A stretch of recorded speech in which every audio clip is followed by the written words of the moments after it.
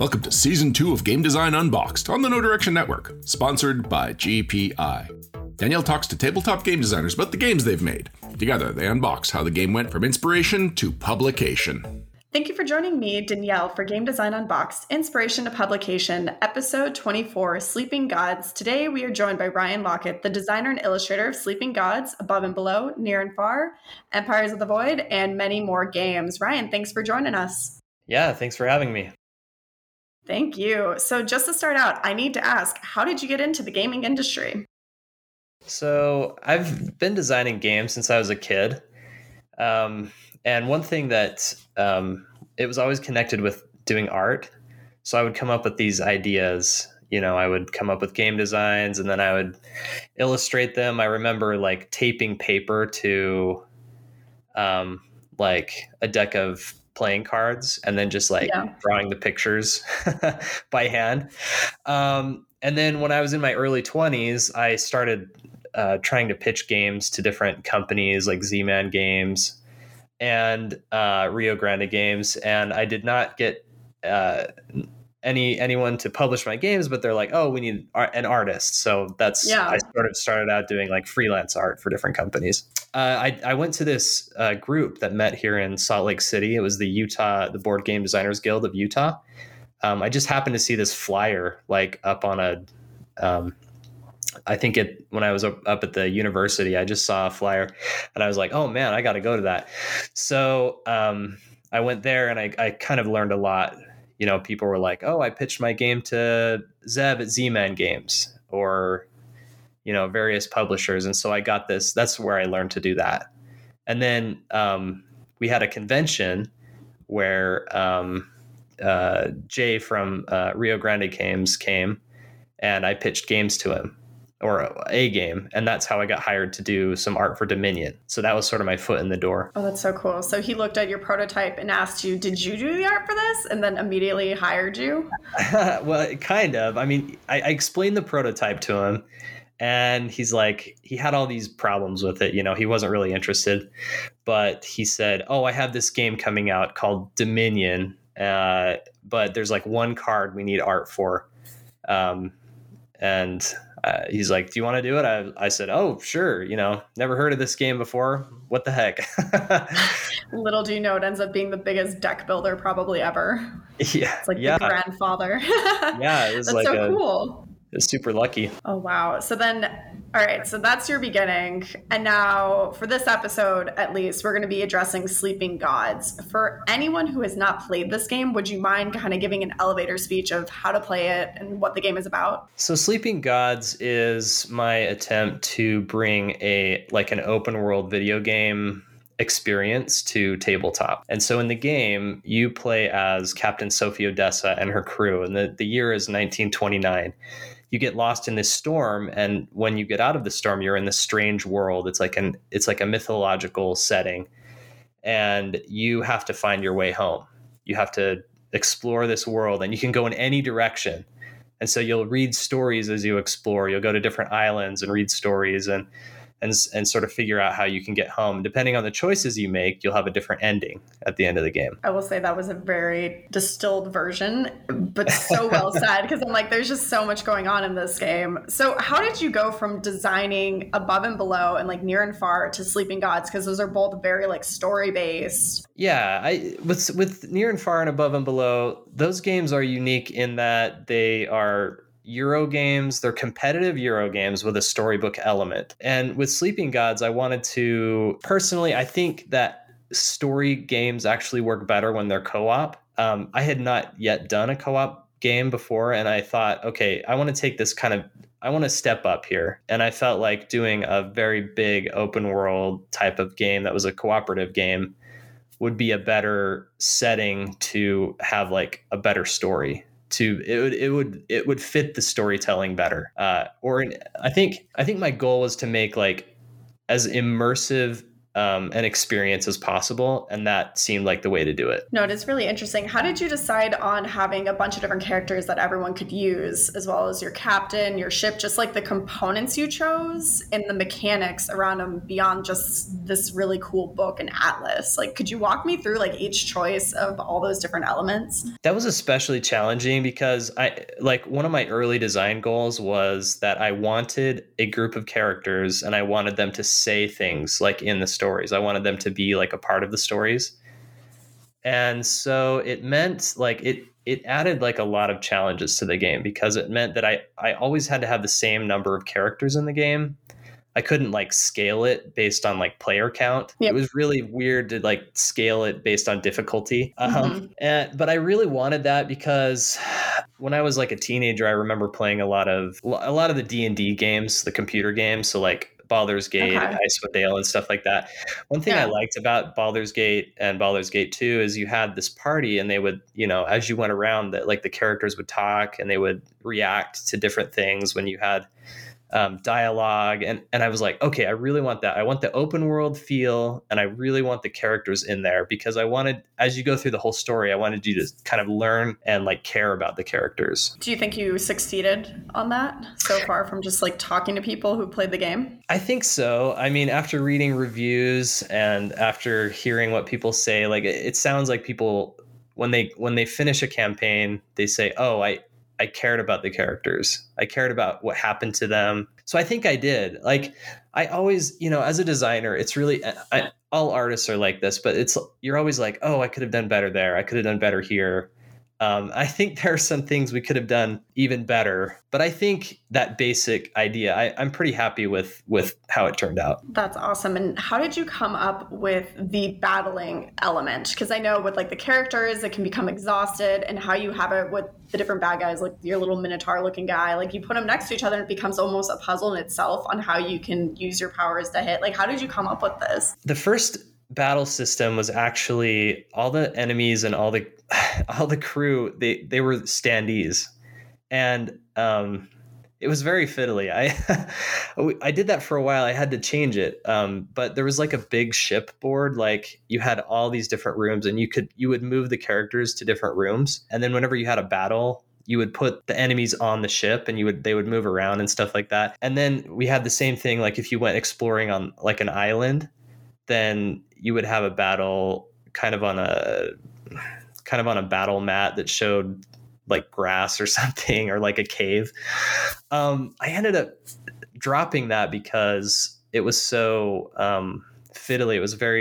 There was a lot of labor to like set it up and move everything around because you have 9 crew members and then there would be enemies too. And so it ended up taking a long time. And so I moved to this other system, which is like a puzzly system, because it felt like there was a lot of moving around like the characters on the ship, but there weren't that many interesting decisions. And I wanted to create a system that was like as low maintenance as possible to set it up. If that makes sense. All you have to do is get those. Yeah, it's not like fiddly or anything. Right. I mean, there are, I will admit there's like a lot. We ended up with a lot of tokens to move around and put on in the battle system anyway.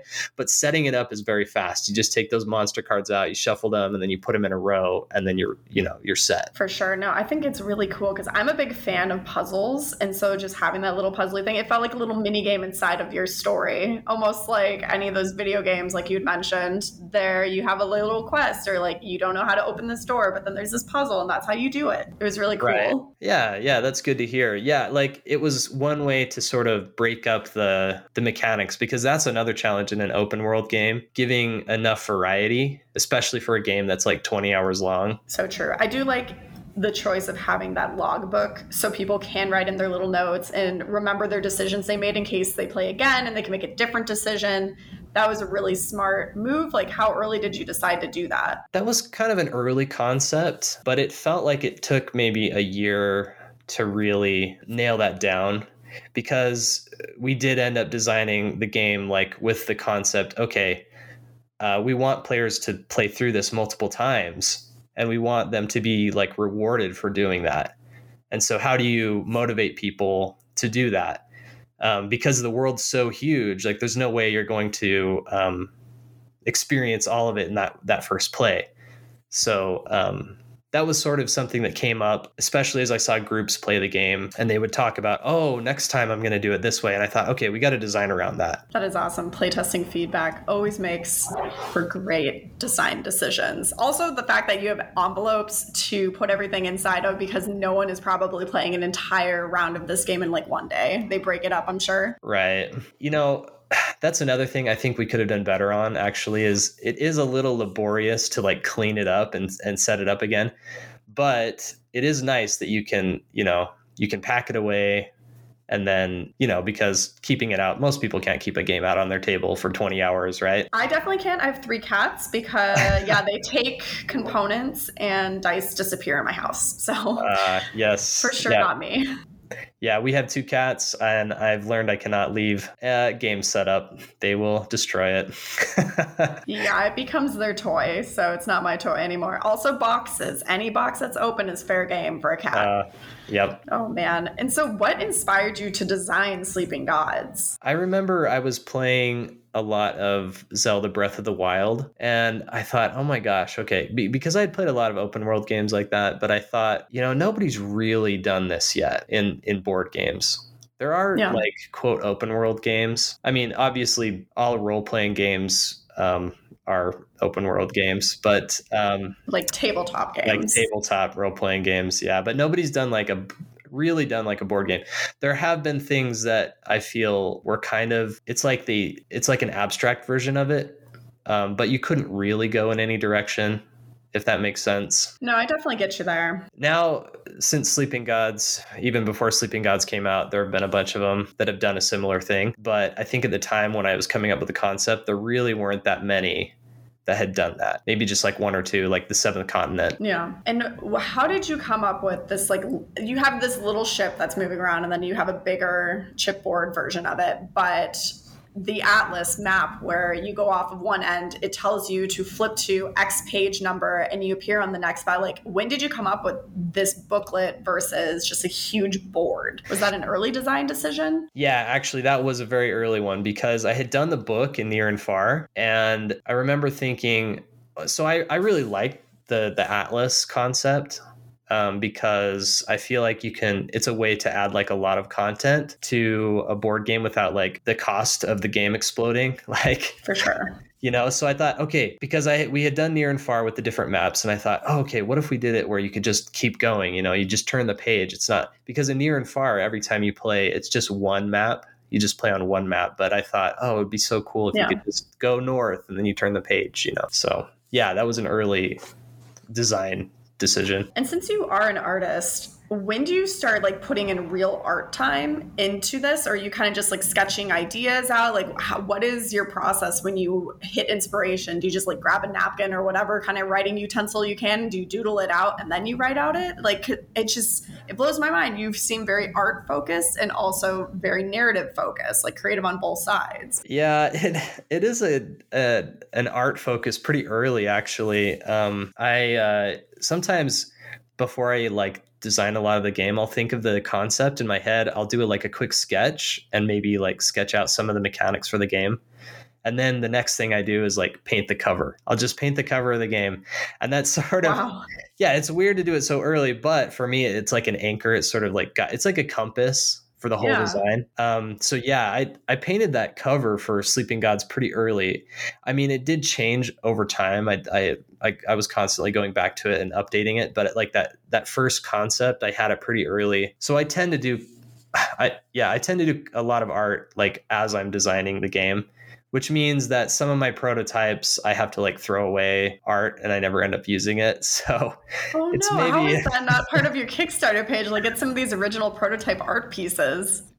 Yeah. I actually have a lot of like prototype games that have just, dead art basically. The art I made, but who knows if we'll ever actually use it. Sometimes I end up going back and using it, but okay. I was going to say that could be a game in itself, just reusing the artwork. yeah. Stories from the past. Right. Oh man. And how do you keep designing such rich storylines and narratives? Story is it's definitely one of my big motivators. I know I guess different designers have different motivations for designing games. I mean, just like different players have things that they enjoy about games. For me, I do like the story element in games. As a kid, I played a lot of video games, and I remember one of the biggest draws for me was the story element in the video games. And I know that sounds funny because video games aren't necessarily known for having the best stories, but there's something about being able to make choices that is really exciting to me in a story setting, experiencing a story and making choices. There's an immersive quality to that. So I'm always drawn to that in design. But I mean, not only being drawn to it, what keeps inspiring you? Where does this inspiration come from for these narratives? It comes from a lot of places. I think I have a passion for the games, the video games I grew up with, and old movies and stuff like that. And I'll be watching an old movie from the 80s or something, and there's a feeling about the movie, and that's sort of often that's an inspiration. Maybe the music that's in the movie, I'll be listening to the music and I'll say, oh my gosh, there's this feeling I'm getting when I'm hearing this music. I want to make a thing, a game that has a similar feeling so players can experience that same feeling. That's so cool. Do you feel you design based off of feeling then, or theme or mechanics? What would you... I do. Yeah. Feeling is a really big, that's a really big motivator for me in the game design. So, people often say, oh, do you design theme? Do you design mechanics? Sometimes the games I design that we publish are mechanic based. I'll just be thinking of mechanics and writing them down and end up with a simple game. I'm thinking of Rome, for example. Yeah. That has simple mechanics. And I sort of came up with the game and then basically designed a theme for it. But Sleeping Gods is really more oh, how do I want players to feel when they play this game? Okay. And then so what comes first typically, the gameplay or the narrative for something like Sleeping Gods? I come up with a basic story idea, and then I try to design mechanics that will convey the story in the best way. So with Sleeping Gods, a lot of the decisions I made in the design were basically how will these mechanics help players immerse themselves in the world? That was sort of that was the number one guide when I decided to use mechanics. Okay. And so then as far as the story goes, how do you know when a narrative point is a no? What tells you that it's not working because, I don't know, maybe it stalls or it stops the crew from hitting some objective? Because stories are just so subjective. That's true. It's really a lot of trial and error. I watch groups and see if they get stuck somewhere or if they get bored. If they're really motivated to see how a story ends, a storyline or a quest, that's sort of anytime that they would be motivated by that, we would lean into that. I remember early in the design, we had a lot more structure. It was every time you played, it was a certain, there was a certain amount of time that you would play, a certain number of turns, and you had to reach a certain explore point number. There were victory points in the game, and you would be rewarded for, exploring a certain amount. And I was okay, this will motivate players. But I dropped that because I realized we didn't need all that structure.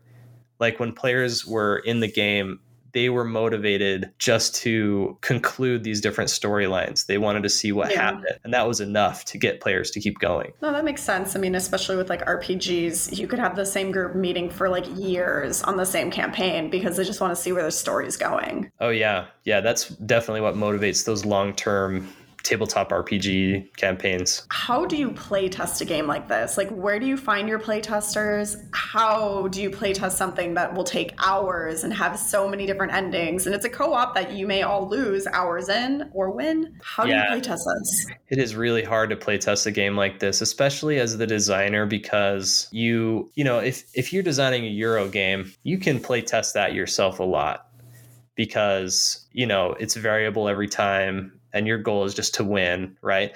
But if it's a story game like this, a lot of the fun is in the exploration element. But if you already know everything that's out there and everything that's coming, and like, you know, it's really hard to get that feeling that players are getting when they're playing the game, when they're like experiencing the adventure.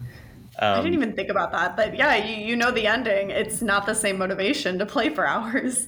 Yeah, I think it's a lot like writing a novel. It's really a lot closer to writing a novel. One book that I like to read quite often is Stephen King's On Writing. It's funny, but I've used that a lot in sort of narrative game design. Some of the things he talks about in the book. But it really is hard to play test a game like this. You know, you try to get as many new groups to play it as possible. So playing it at conventions is really helpful.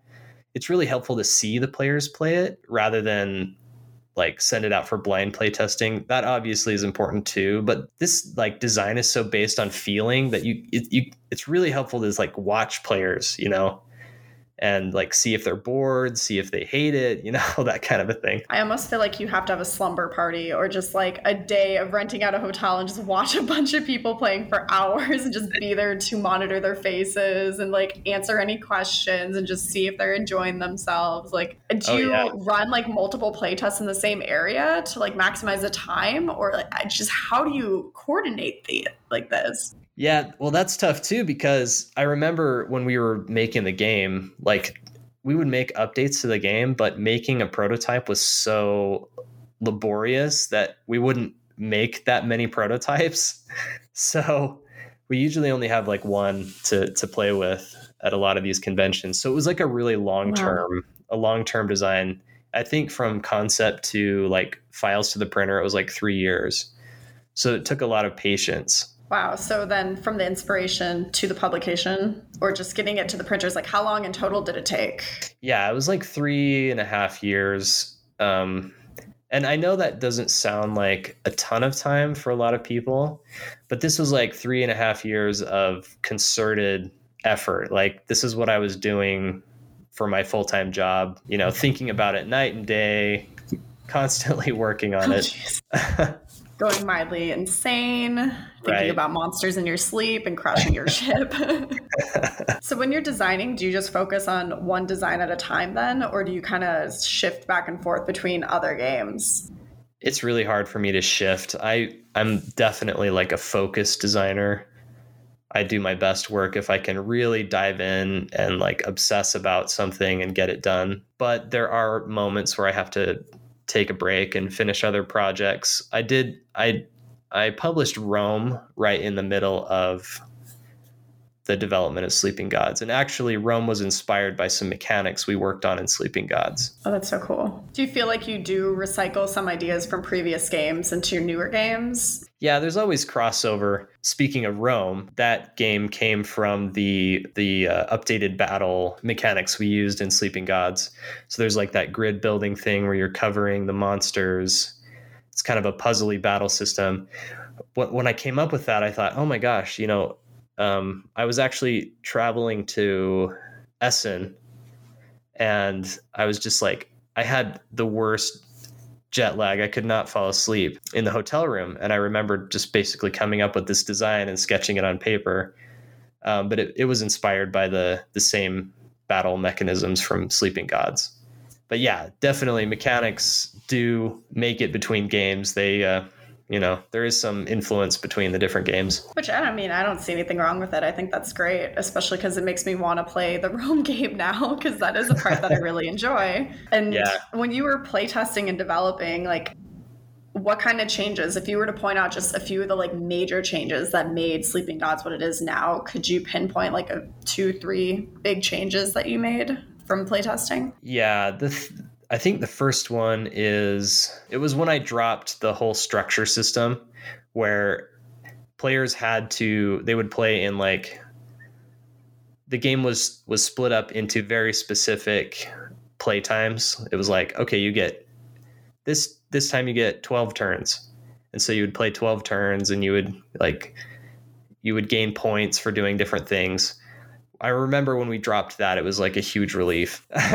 It felt like another holdover from, because I've designed a lot of Euro style games. I mean, they're Sure. narrative games, but they have a lot of Euro mechanics in them.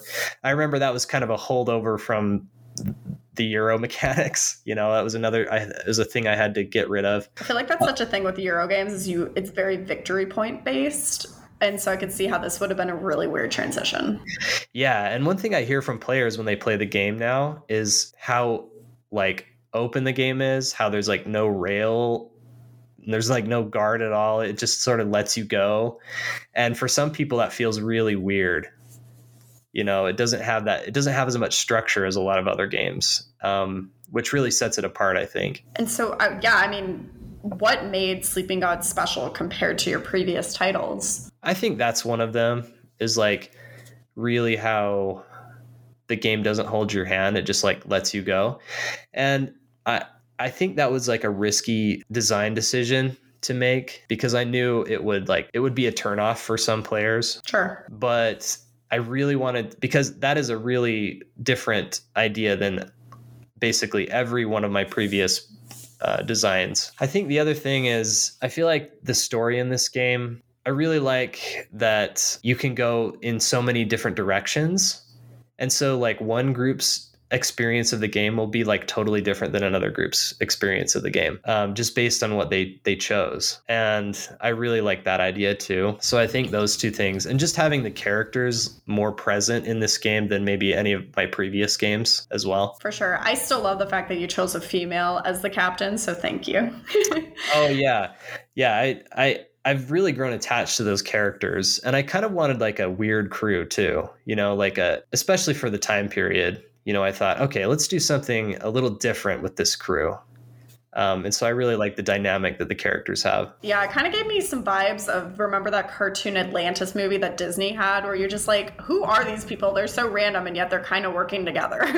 Oh yeah, I'm sure there was probably some subliminal influence from that cartoon, but yeah, like the very diverse group of characters. And then I met you at Gen Con, and I saw immediately that Sleeping Gods was easily one of the most anticipated games. I mean, you guys sold out crazy fast, and it's even gone on your website. Do you have a plan for like a second printing, or are you just like hoarding those away somewhere? Like, what's going on? What's the next steps there? Yes, I have 10,000 in my garage. No,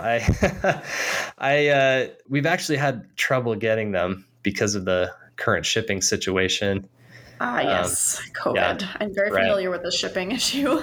Yeah, we did a second printing, which I ordered a long time ago. I mean, I ordered it like in the beginning of the year, and it actually will arrive before the end of the year, which I'm happy about. But yeah, it's really a lot. It's taking a lot of time to get the copies in, because I remember when the game released and we did the retail release, I mean, we sold out so quickly. I saved some back for Gen Con though. That's why we had a few to sell there. But yeah, so far it's been pretty exciting. Yeah, I did like wandering the show, and then one second there's games, and the next second I see t-shirts with the cover art. I'm like, well, that was a smart move. If you're going to run out, at least get a t-shirt. Right. It's so good. And then just like going back to, not all the way to Dominion when you were doing the art, but what made you and your wife decide to start Red Raven Games? I remember seeing other games. This was sort of when Kickstarter was just taking off. And I had sent a bunch of designs to different publishers, but they weren't getting published. And I was just so desperate to work more in the industry. And I thought, okay, you know, I'm seeing some success on Kickstarter. Let's dive into it. So Mallory and I started the company, and basically just dove headfirst, made a lot of mistakes, but it was exciting to, you know, be more involved. What made you decide on that name? I think it was like a creature in maybe a story I had written, and I thought it was sort of mysterious and whimsical, and it seemed like it would fit the idea, that sort of the concept for all of our games. That's awesome. And what is her background? Because I know you seem to be art. Like, I don't actually know. Did you go to school for this, or was this just something you were always good at? It was kind of a hobby. And to be honest, I feel like I'm just constantly learning and improving. I look back at some of my early art, like my early published art, and just sort of cringe. Yep. Like a true artist. Oh yeah. So like every year I feel like I'm learning more about it, but yeah, it's just been a hobby. And Mallory, she is a very talented writer and editor. And so we, especially for like Sleeping Gods, she did a lot of the editing and a lot of like the polishing and rewriting and stuff like that. I'm great at like spitting out a lot of creative junk, but she helps me sort of refine it, if that makes sense. It definitely does. Yeah, I think everybody needs a person like that in their life. Yeah, definitely. It's just so sweet. I love how that worked out with you guys. Yeah, totally. Yeah, we've had a lot of fun working together on the different projects. And for this project specifically, what was your favorite and least favorite experience of the journey of this design? I think my favorite has been like players' experiences after it was published. I've seen some people say, "Oh, we played through 4 campaigns, we played for 30 hours, we found almost everything in the game." And I remember when I was designing, I was like, "Okay, we're gonna make all this content, but honestly, no, who's really gonna go through this? Who's really going to play this much stuff?" So I didn't know if that was going to work, but it's been exciting to see that for some people it has, it's been a motivation, and they've enjoyed it enough to spend that much time with it. That's been super exciting. My least favorite part of the experience was probably the final polishing and manufacturing and all that editing and all that stuff just to get everything ready. I remember like at the end of production, there were so many loose ends we had to tie up. It just seemed like months and months and months of like polishing and finding storylines that were dangling, they had no ending or like art that was missing or errors in the book where you would go to the wrong place. And I remember that was such a daunting and difficult task to get all that finished. So, oh my God. I just imagine like you have some room with the cork board being the entire wall and you have like string going like a crazy conspiracy theorist. Right. Yeah. I mean, it kind of did look like that for a while. We had the whole map taped up on the wall, like a giant map of the world with like all these notes and all this stuff everywhere. Oh yeah.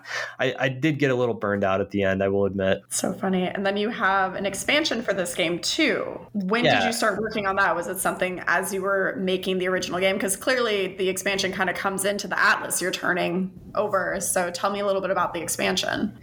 Yeah, I remember we designed it pretty like in the middle of the design of the game. I decided to make the expansion. We had a lot of like ideas and I wanted to make the world huge, but I wanted to make like the base game a little more accessible from a price point perspective.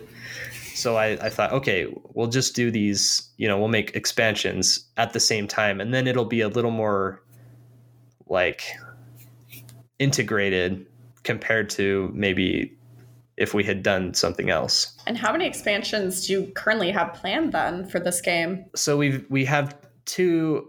So we currently have 2 expansions for the game.